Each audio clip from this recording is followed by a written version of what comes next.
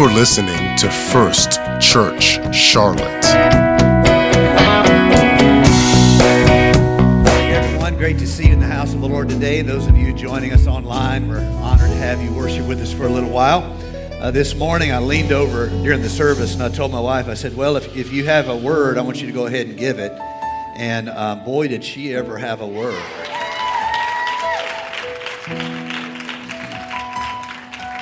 I think what needs to happen is I need to take advantage of vacation and leave her with the kids and let her just take care of the whole thing, and I'll go to Hawaii or something. I mean, I feel like there's some leading of the Spirit there. Yes, Lord, thy servant hears thee, and wrote it down.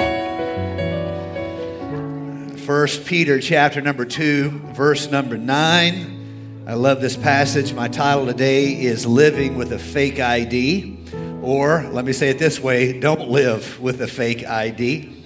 1 Peter chapter 2, verse number 9. You are a chosen people. Somebody say yes. A royal priesthood, a holy nation, a people belonging to God. I love that. That you may declare the praises of Him who called you out of darkness into His wonderful light. Once you were not a people, but now you are the people of God. You've been adopted. You've been included. You've been given His name. You once were a rabble. You once were a crowd. You once were a mob. But now you are a people. And you have God's name upon you. And again, I say amen. Once you had not received mercy. But now you have received mercy. So, talking about living with a fake ID here for a little while. Let me just echo what my wife said. Honored to have Nicole White with us. She is a friend, and she and her husband are building a great church in Conway, South Carolina. So onward into the scripture here. We are all of us tempted to build our life upon identity that is not really who we are. We use identity as a way of declaring the self, and we also use identity as a way of hiding the self. You use identity to control what other people think about you, and you also use identity to lie to other people about who you are. And this, on one level, is just a human thing. All of us want to be viewed in a positive light. All of us want to have as high, shall we say, status among our peers as possible. All of us want to do well. This is just what it means to be human. If anybody tells you otherwise, you should suspect they're not being completely honest with you. All of us seek to know and be known, and our community, our identity, ourselves are in some way created out of those connections with other people, places of being and identity within our life, and we gradually assimilate for ourselves a personal identification. Who we are, where we came from, where we're going, how we're dealing with it all. There is a phenomenon of the fake ID, particularly among college culture. You start college before you can legally join party culture, and so there is this kind of rite of human passage, particularly in the West, where you go to college and you're away from your parents, and the temptation of party culture starts, and hopefully you had the sense to avoid it because it's mostly a bunch of foolishness. Mostly it is more stress relief than anything else. But to be fair, this is a big part of growing up in America. And our kids, hopefully, when they come of age and they go to college, hopefully they see through that party culture and they see it for what it is. They see the posturing that's in it. They see the fakeness that can be in it, and they have an identity founded on something stronger than party culture. Can I have a big amen? But it's a real phenomenon, and if you aren't 21, you can't legally drink, but you still are in college, 18, 19, 20, and you many times are tempted by this party culture, so you need a fake ID. Now, if you get one, some of you guys may have got a fake ID growing up. It's pretty easy to get a fake ID now. There's companies primarily in Asia that will sell you one online, and you give them your credit card, and they send you a fake ID, and then a few weeks later they buy a bunch of stuff on your credit card and steal your identity. But anyway, if that's what you're into, you should consider it. It's pretty easy to get a fairly high-quality fake ID nowadays. There's just some risk that goes along with it. But I want to be perfectly clear and transparent to all of you. The reason why society has made limits of age and lifestyle choices like drinking and smoking, the reason why is millions of people have lived this story. It's not just you. And we have all learned as a society that you tend to make a lot of bad decisions if you have access to certain lifestyle choices before you have the maturity to make those decisions. That's the non-religious, non-preacherly explanation. This is like me just talking to you as an American citizen. Millions of people have done this, and there tends to be a lot of mistakes made by people who are given access to party culture before they're a certain age. There's still a lot of bad decisions made after, but it's really bad if you try to fake it before you are ready. And so the reality of living with fake ID is basically this. Life now gives you tests you're probably not ready for. That's the reality of a fake ID.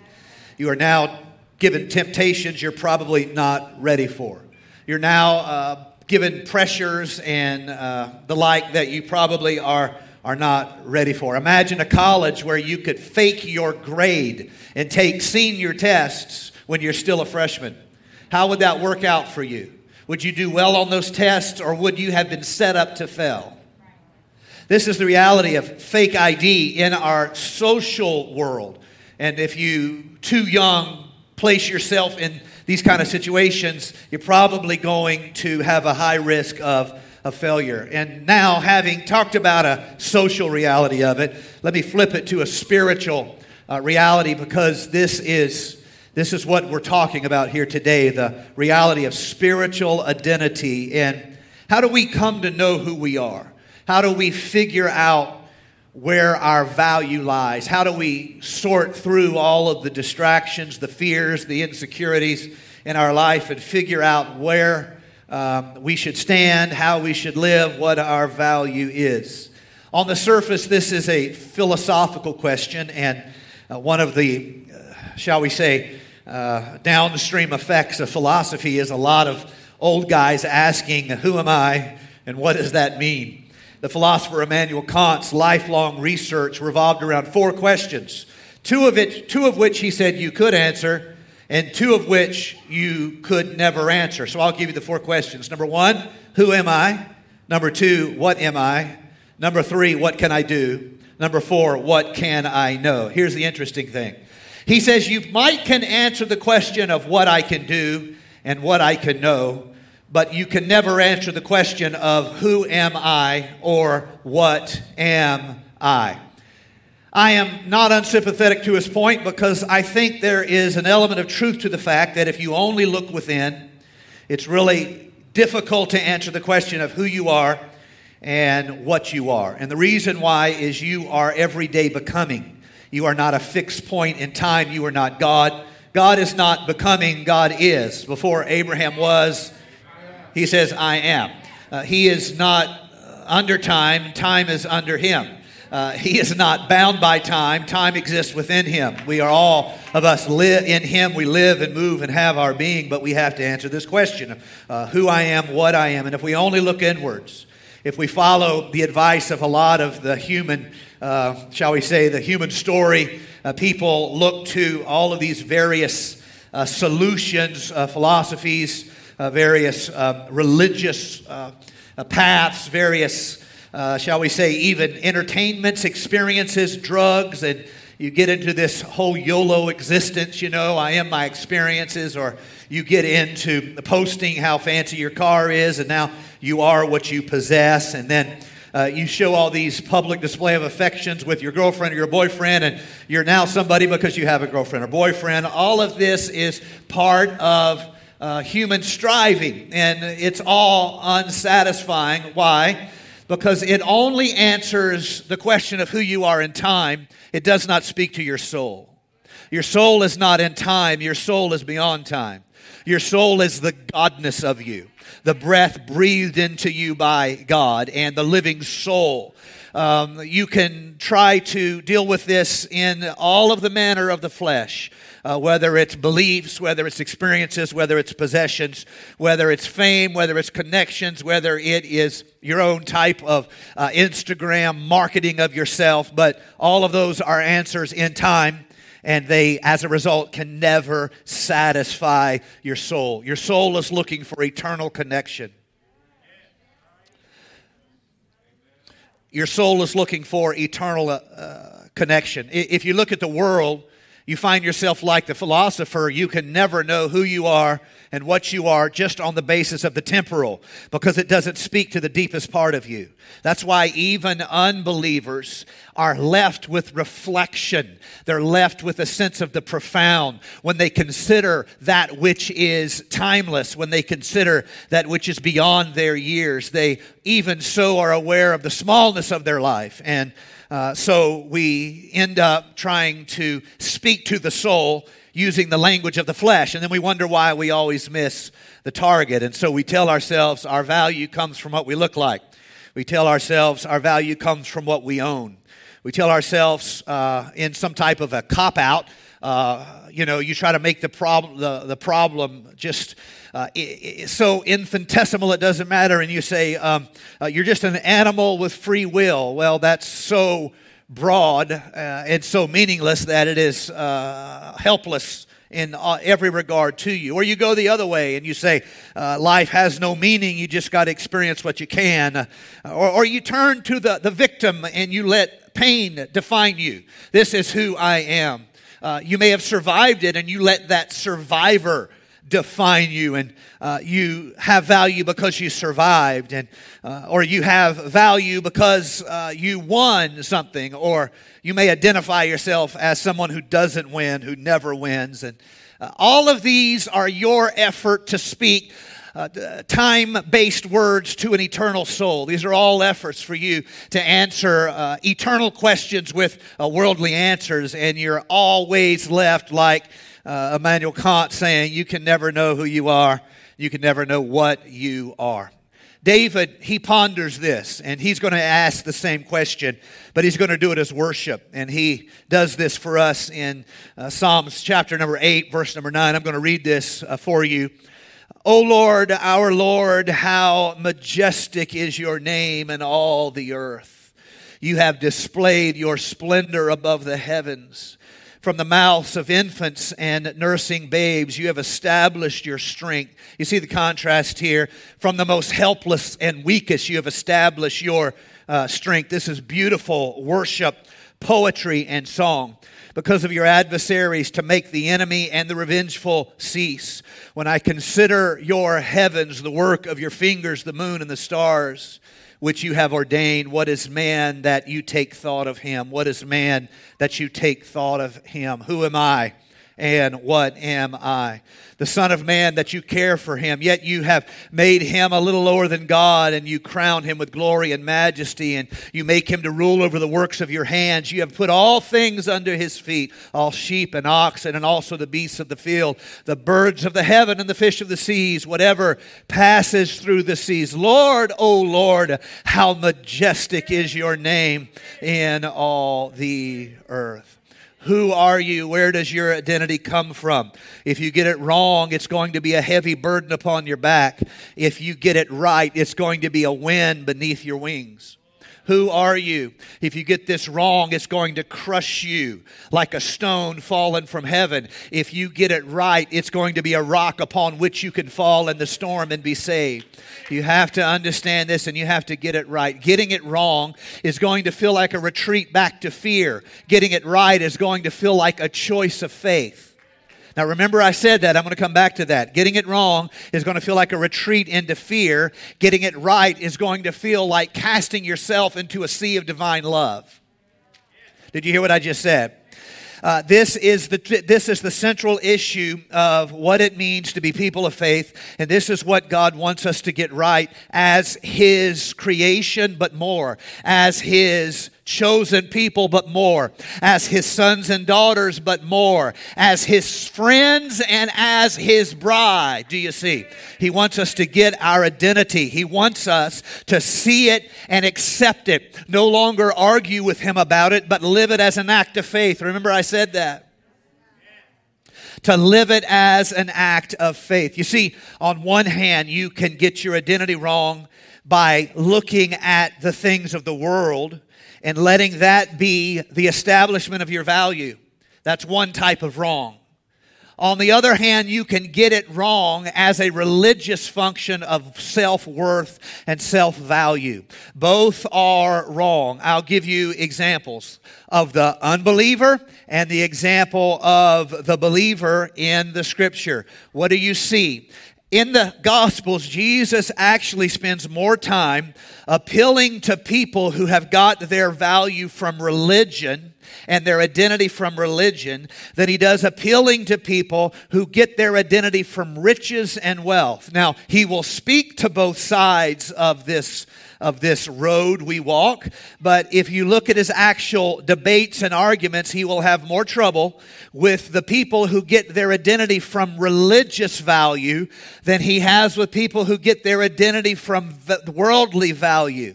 Both of these are wrong. You see, let me try to explain this, and I want so much to convey it, and it's in my heart and spirit to convey it so much because I deeply believe if we get this wrong, we miss the life of spirit, the life of worship, and the life of love, and we try to replace it with the life of duty, the life of law, and the letter that killeth, obligation. This is two different paths of the believer, and this is what the whole Sermon on the Mount is about, and many of the talks that Jesus has comparing the way He is leading with the religious elite of the day. And so, if you are a seeker of religious value, what you will do is you will miss the point of Holy Scripture, and you will think the Bible is primarily about you and what you need to do in order for God to love you. You will have missed the grace of the gospel. You will have missed the Jesus focus and the Christ-centricness of the Bible. And you will see the Bible primarily as being about you and what you need to do. This creates in you a life of fear, a life of duty, and a life of obligation. It is the letter that kills, not the spirit that gives life. It is the role of the servant, not the role of the son or daughter. Do you see? And so this is, I have to do this, and this. And if I get that right, then I have value with God. And here's the reality. Every church has a slightly different set of things you can do in order to get religious stature, in order to be approved of by the church. You go to a million different churches, all of them will have a slightly different set of things you need to do in order to get the approval of that church. But there's a problem. That church did not die for your sins. It's actually worse than that. That church is going to disappoint you. That preacher who gave you this set of kind of law or rule or duty that you would then live, he didn't die for your sins either, and he's going to disappoint you too. In fact, you may find out that obeying the preacher was not the same thing as having a relationship with Jesus Christ. This is the appeal, and let me appeal to all of you who grew up in the church or are growing up in the church. It's not enough for your parents to see the beauty of the Lord. You have to ask yourself what that means for you. And whatever that means for you right now, that's where you start in faith. Not where I, as the preacher, wish you were or your parents wish you were, but wherever that you are, right there, where that begins. What does it mean for you to see Jesus try to make whole a broken world by giving Himself? That's the beginning of faith for you. You see, there's two errors here. One is my value comes from worldliness, wealth, appearance, power, fame, or my value comes from religion. And if I keep the Sabbath, then I am righteous. And if I give the right amount of alms, then I am righteous. And if I pray all the prescribed times, this is exactly what Jesus is attacking when he says, when you pray, don't do it like the Pharisees. They're missing the point. Their religion is not what gives them value. Come on, let me preach a little bit here today. It's not their religion that gives them value. Don't do it that way. Don't announce when you're fasting. Don't do these things to be seen of men, but rather do it so your Father which is in heaven sees. Both of these are false identities. Here is the temptation of the world. If I have enough money, then I have value. It's a worldly temptation.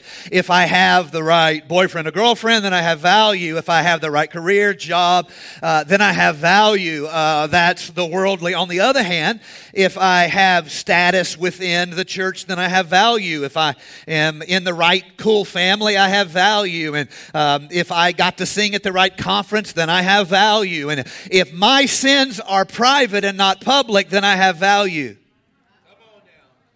But if something bad happens and my sins go public, my value is going to crash. And then I'm going to have this cathartic repentance where everybody knows I know I did wrong so they can accept me again. No, you need cathartic repentance because Christ died for your sins and washed your sins away. Not so you have value among people. I want to say to everyone here in this house today, it is a church must succeed at pointing you to Jesus, not trying to be your Jesus. A church has to point you to hope, not try to be your hope. A church has to tell you Jesus is the way, not the church is your way. We come together not about us, but to talk about Him. So from the first song to the last altar call, it's all about Jesus. It's Jesus when we sing and Jesus when we preach. It's Jesus when we pray and Jesus when we baptize. This is what the church is about. Ye are complete in Him.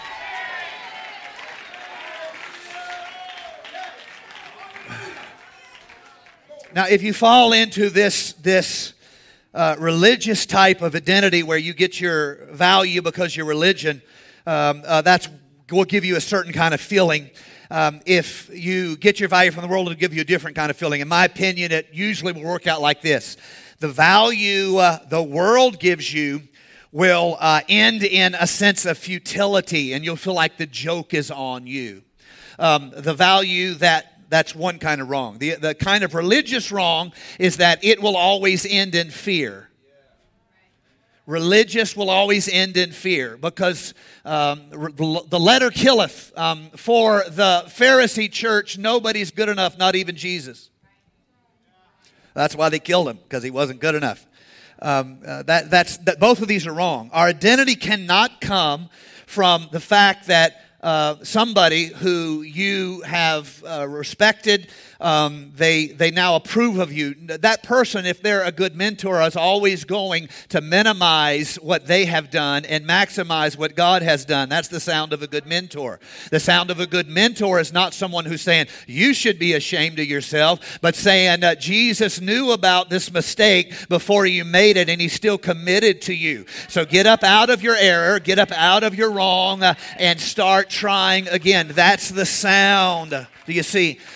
Both of these are wrong. This ends in futility. This ends in fear. And no matter how hard you try to please the religion, you're always struck with fear. No matter how much you have, you're always ending up with futility. Both of these paths are wrong. My identity does not come because the world says I have value. Watch this. My identity does not come because the church says I have value. My identity comes because God says I have value. Both the world and the church will let me down. Both my boss and my pastor will let me down. Both this world and my religious friends will let me down. None of them were enough for me. All of them were along the way. But this is where my way has taken me. I only seek Jesus. Him only do I try to please. He's the only one who could die for my sins and wash away my iniquity. He's the only one who can say, well done, my good and faithful servant. All right, my Lord. My wife's got me yelling. I'm blaming her. If you get the source of your value right, it'll change everything. There was a painting that was thought in the turn of the century. It was thought to be authored by an Italian painter whose name I can't pronounce. I tried to pronounce it in the first service. It did not go well. He was a good painter, they thought, talented, and they valued this painting $18.99 at $26. Now, that doesn't sound like much to us, but if you throw in inflation, that means this was about $2,800 painting, okay? Right in that range, $2,800 painting. And so for us, you would think that's a solid middle-class painter. You know, they can do a limited run of 100 original, prints on it and sell them for about that price. That's a good middle range, middle-class painter, but not genius, not like amazing. And so BBC, the British Broadcasting Corporation, did a series on art, and the eye of the art expert, his name was Grosvenor. He during the show, he saw this painting, and they said it was by this guy named Imola. And he even during the show, he was like, that doesn't look like that's not that. I don't know if that is an Imola painting. And he said, and he quotes himself, the show quotes him, he said, I thought, crikey, it looks like a Raphael. Actually, what he said was, I thought, crikey, it looks like a Raphael. That was for the kids. Yes, I did that in the 9 a.m. too. Don't even care. No hair, don't care. So he said, that looks like a Raphael. And so they started doing research and checking when it was first found, who purchased it, looking at the edges where you take it and you start peeling back off the frame and looking at all the end. Sure enough, this painting they thought that was by Imola was actually by Raphael. Well, let me tell you what happened to the value of the painting. In one stroke, the value of the painting went from $2,800 to, you want to guess? $26 million. Had the painting changed? If someone don't give me a maha in this house, I don't know what I'm going to do. Had the painting changed? No. But the author of the painting. I said the author of the painting had changed. Let me tell you a little secret about you. The world will say you're worth about $26. The church will say you're worth about $42. But God will say you're priceless. You are my child. I crafted you. I chose you.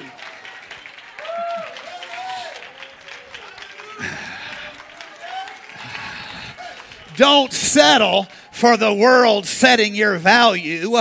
Don't even settle for the church setting your value. We don't even know you. But your Creator, He knows you. And if He says you're valuable, then you have value.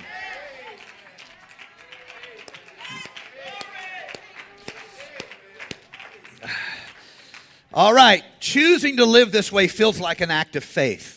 It really does. It feels like an act of faith. Choosing to let other people set our value feels comfortable. We've been doing it our whole life.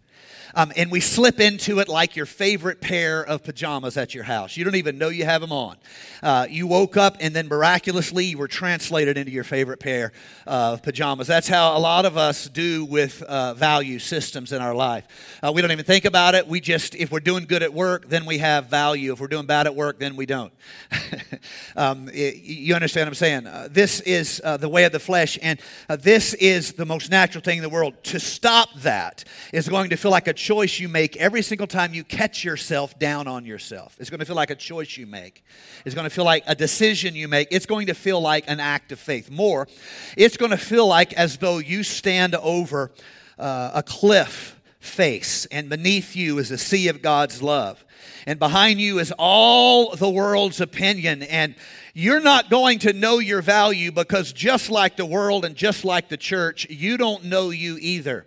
Your heart is a confusing place. God has to know you. Even the philosopher says if you just look at you, you're never going to know who you are. If you just look at you, you're never going to know what you are. You have to stand over this cliff and look down at an ocean of God's love and say, I am going to make a leap of faith here, and I'm going to decide to live as though God actually knows how much I'm worth. And I am going to turn my back on all of the opinions of my worth.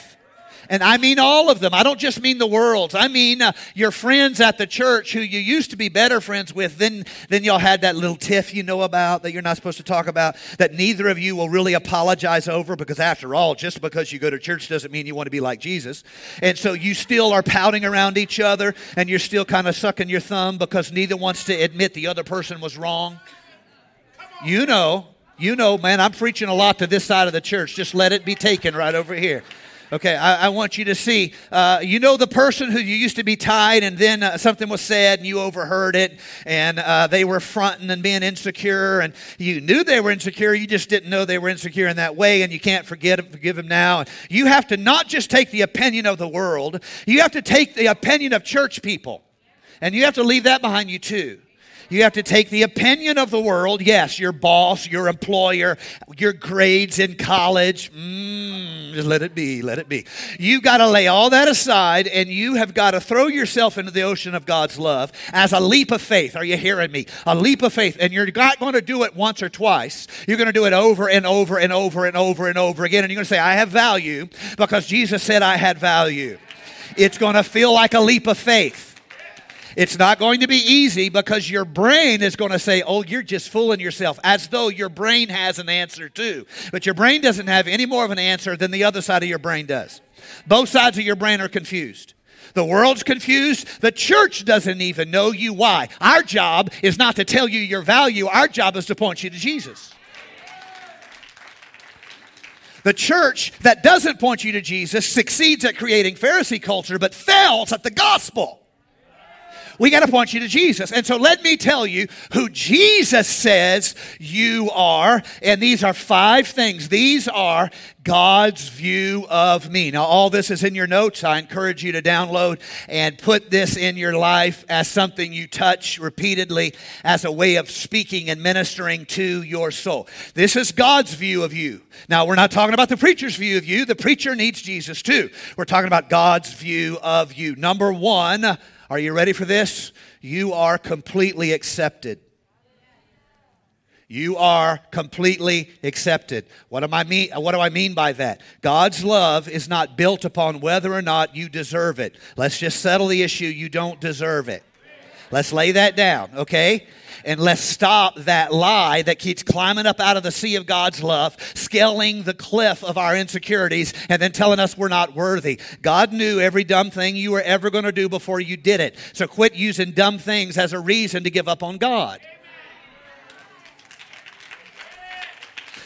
Yea, behold, I'm a prophet. Thou art not done with thy dumbness. Thou hast much dumbness to come. And God knows about thy dumbness before thou hast dumbified thy dumbness.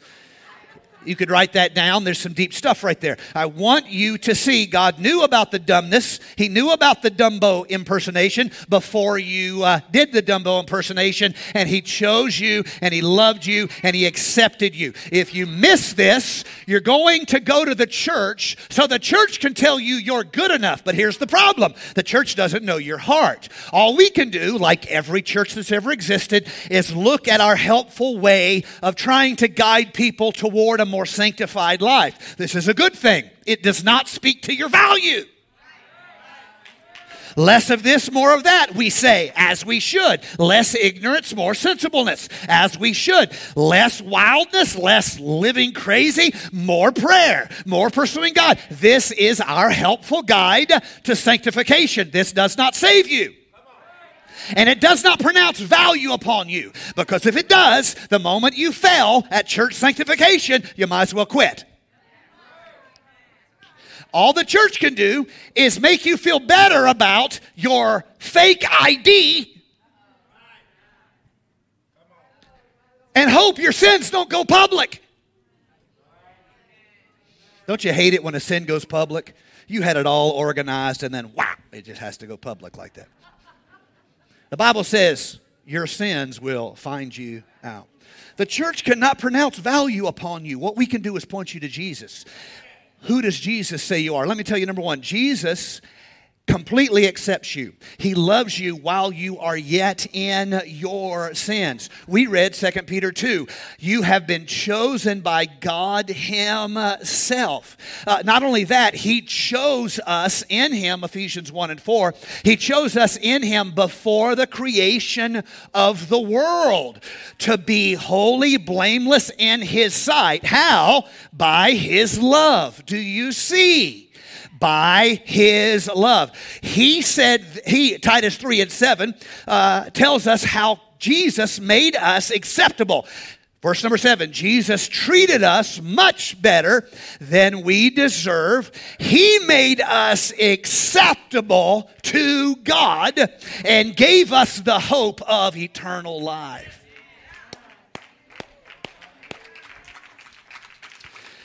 So number one, you are accepted.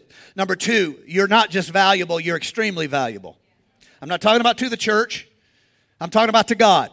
I'm not talking about to the world. I'm talking about to God. You are, this again, 1 Peter 2 and 9. You are a holy nation, a people belonging to God.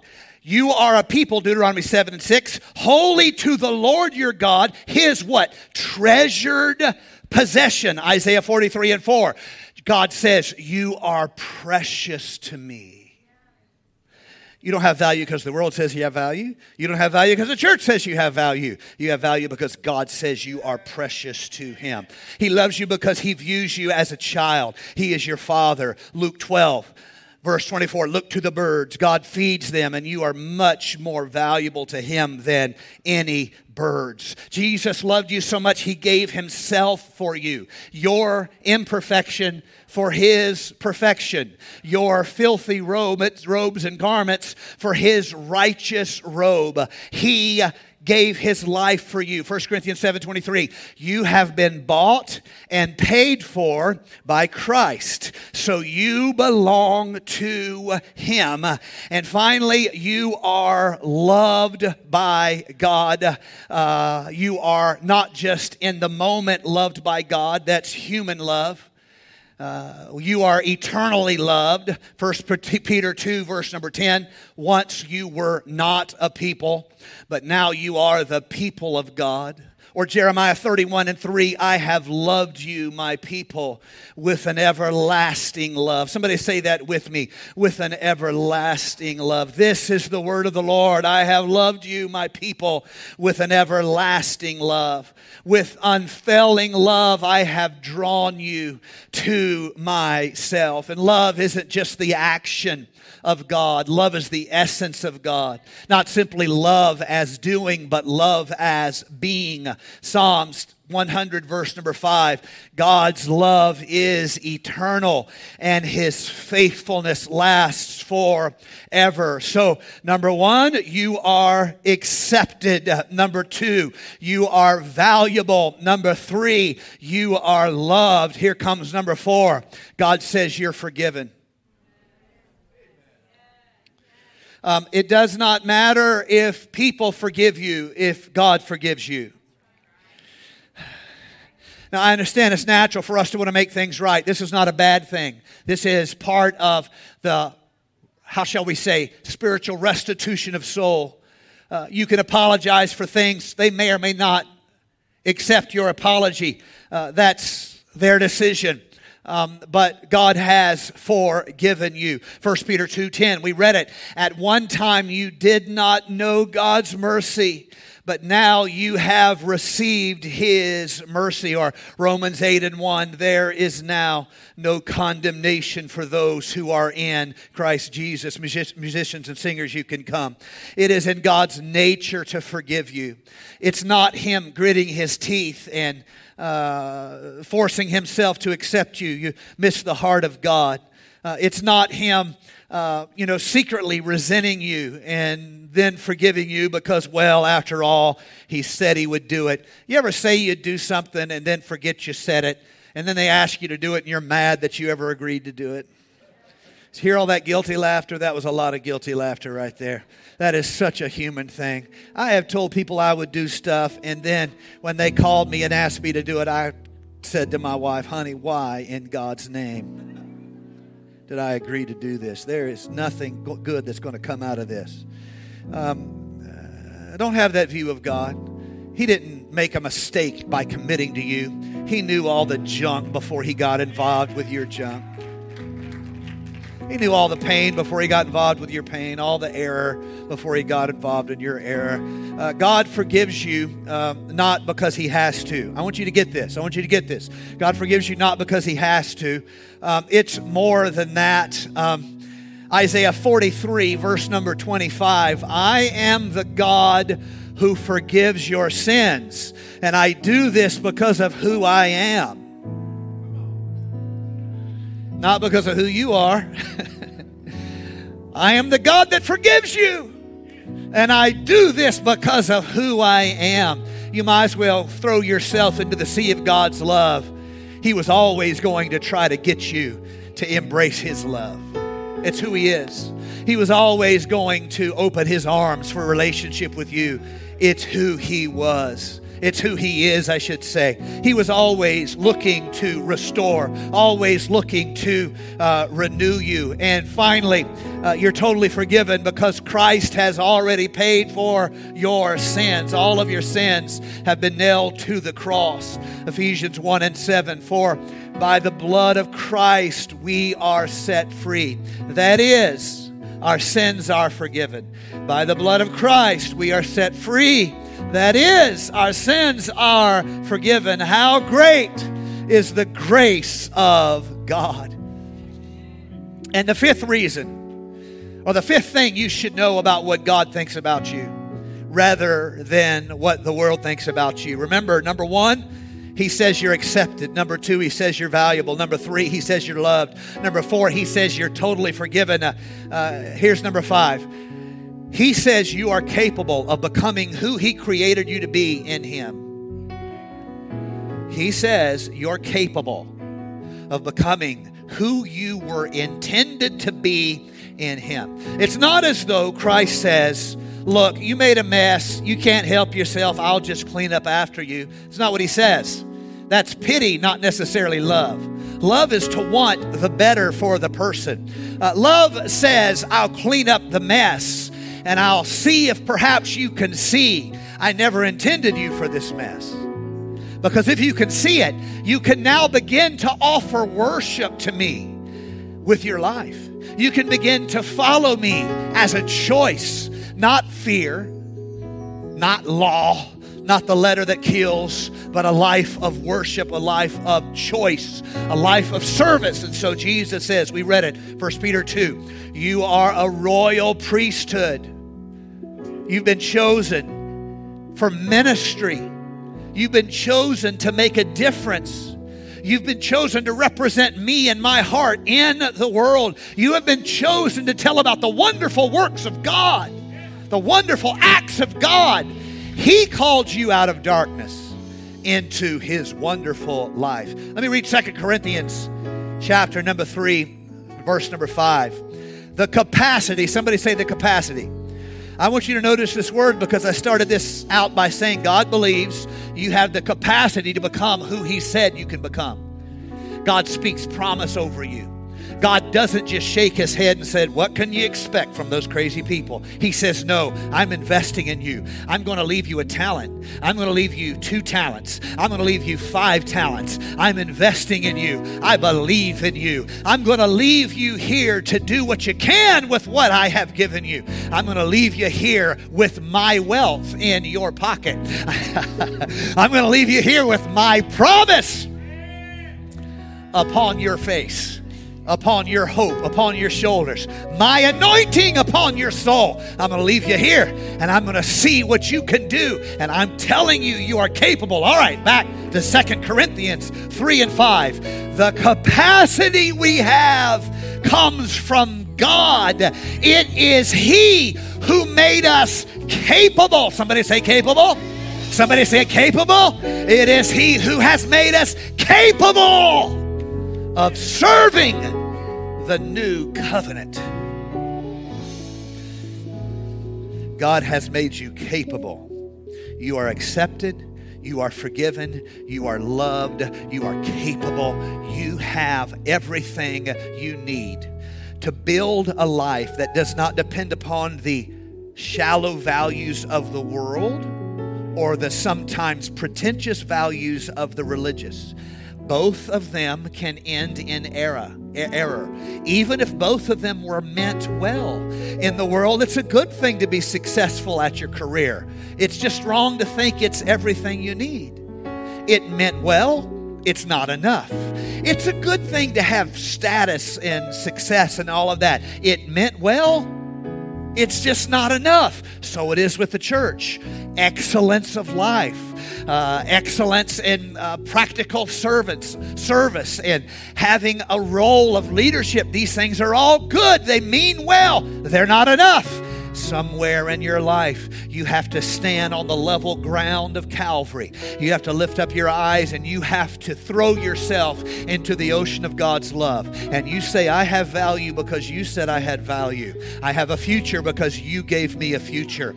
I want to have a good career, and I want to be a part of the worship life of a church. Neither of these things are what I'm looking for. I'm looking for you.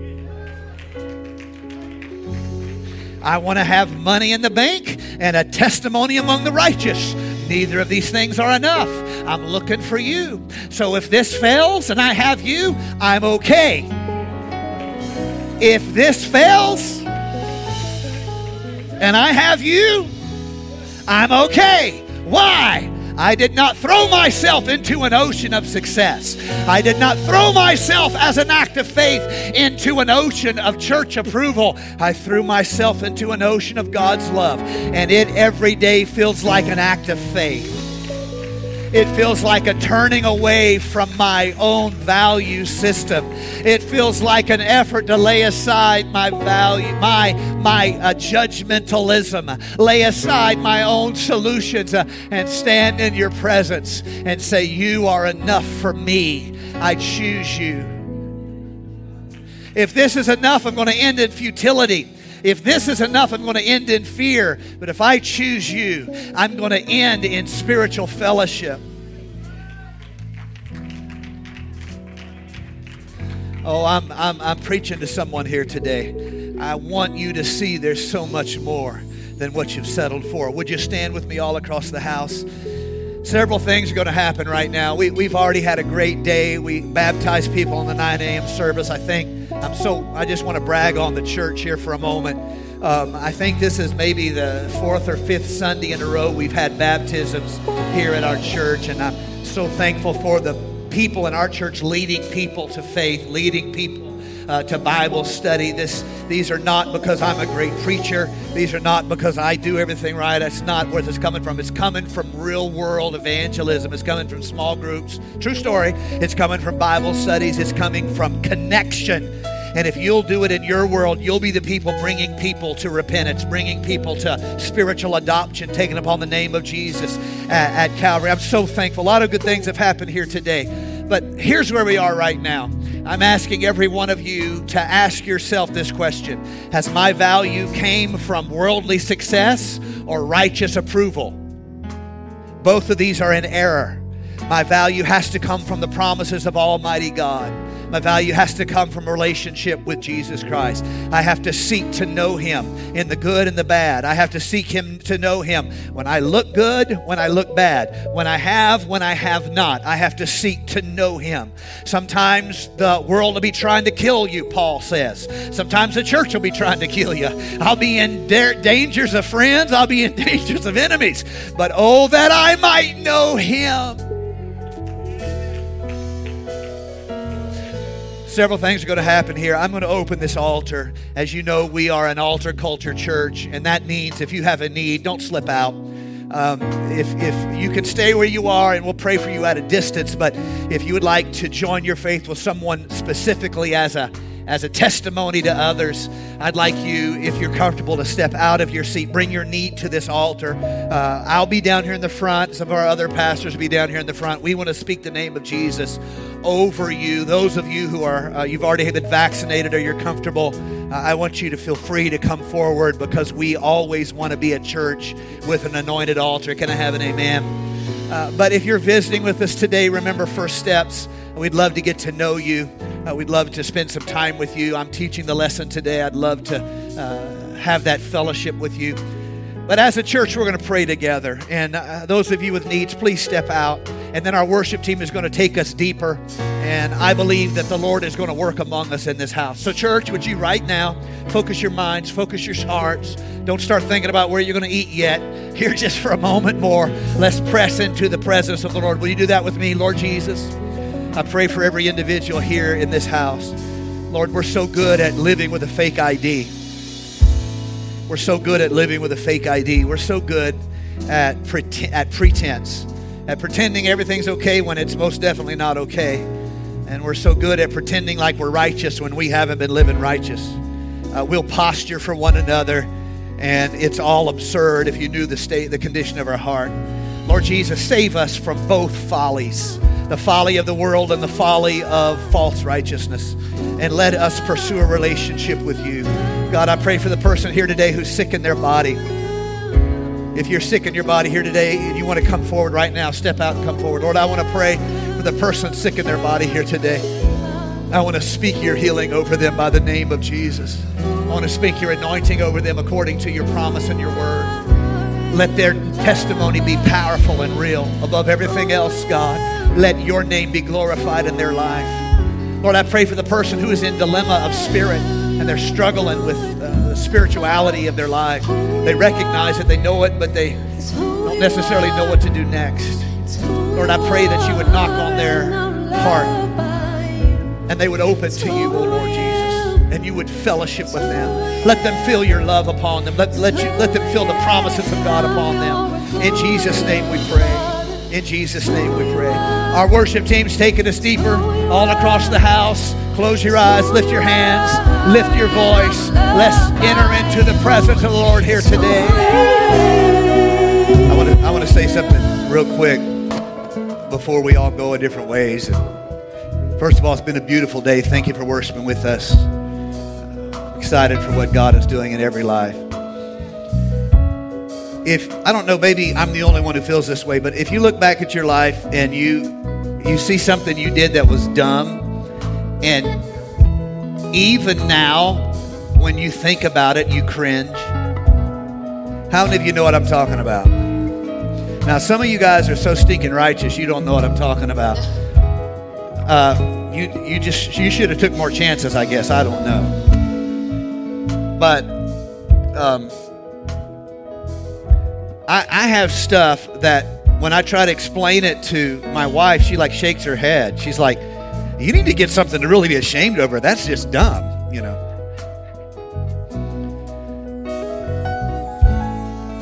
And then she tells me something and I'm like, you need to get something to be really ashamed over. That's just dumb. But on the inside, we cringe. We cringe. God, I was so stupid. Why couldn't I keep my stinking mouth shut? Why did I have to say that? Why did I have to do that? Okay, here's the reality. You won't know. I understand how it feels. I don't really have an easy fix for that. I think that's life. you look back at your younger self and you're like, heavenly days. I think of the stuff I did as an evangelist, and I think to myself, it's a wonder I didn't get kicked out of the church. There was times I was way too bold as an evangelist, and yet somehow, I don't know how he did it, but God used me anyway. It's the most weird thing ever. Now, the first breakthrough I had in that, let's call that like a shame memory. Every time you remember, it brings shame. The breakthrough I had is when I had my son have something he was embarrassed about, and he's trying to tell me what it's embarrassing, but to me, I'm dad, you know. I'm like, oh, son, if that's the worst thing you do, you got it made. Don't even worry. I could not see through his eyes. Why? I loved him. He was my son. Oh, I just preached a whole message right there that some of you guys need to get, because you have spiritual cringe memories. And every time you start to step out, you have this spiritual cringe memory that comes up, and you just, wipe out. No. And now, you try to explain to somebody that loves you, and you know what they're like? Oh, whatever, don't even care. That's the dumbest thing ever to let stop you. That's how I felt about my son's embarrassment, because he's my son and I love him. I'm like, that's ridiculous, whatever. Psh, those people are idiots. Leave it alone. Who cares? They can jump in the lake. You're my son. I love you. And that matters more than how you felt. So this is how God, I think, if we take this extension of the Father, spiritual Father in life, I believe there is something here for you to learn. When you are done beating up with yourself, you go to God, and He can't even see your perspective, because all He can think is, I stinking love you. And that's a dumb reason to quit. That's a dumb reason to hold yourself in that view. That's just dumb. Just stop it already. Quit talking about it. I love you. My love is so much greater than whatever dumb thing you did. Can we just move on? So, here is a word for all of you guys with spiritual cringes in your past. God's love is so much bigger than whatever dumb thing you did that it might be time for us all just to move on. Lord Jesus, I pray for your people. I pray they would arise in new hope. I pray there would be a spiritual acceptance within them, a calmness, as it were, as they lean back upon your promise, as they rest upon your word. Lord Jesus, save us from the toing and froing of trying to figure out who we are and feeling the misery of why this and why that. And let us stand in your promise as an act of worship, as an act of faith, and let us be the people of God, testifying of your goodness, your righteousness, your holiness, your power, your mercy. I'm not enough, but Lord Jesus, you are enough. And I will bless your name forevermore in Jesus' name. One more time, church, put your hands together. Give God a hand clap of praise. Oh, we love you, Lord Jesus. You can be dismissed. Remember, first steps right across the parking lot. God bless you. We love you. Have a great week. Victory is yours in Jesus' name. Thank you for listening to First Church Charlotte. If this podcast has blessed you, please rate it with 4 or 5 stars. By doing so, you will help others find our free podcast and bless them.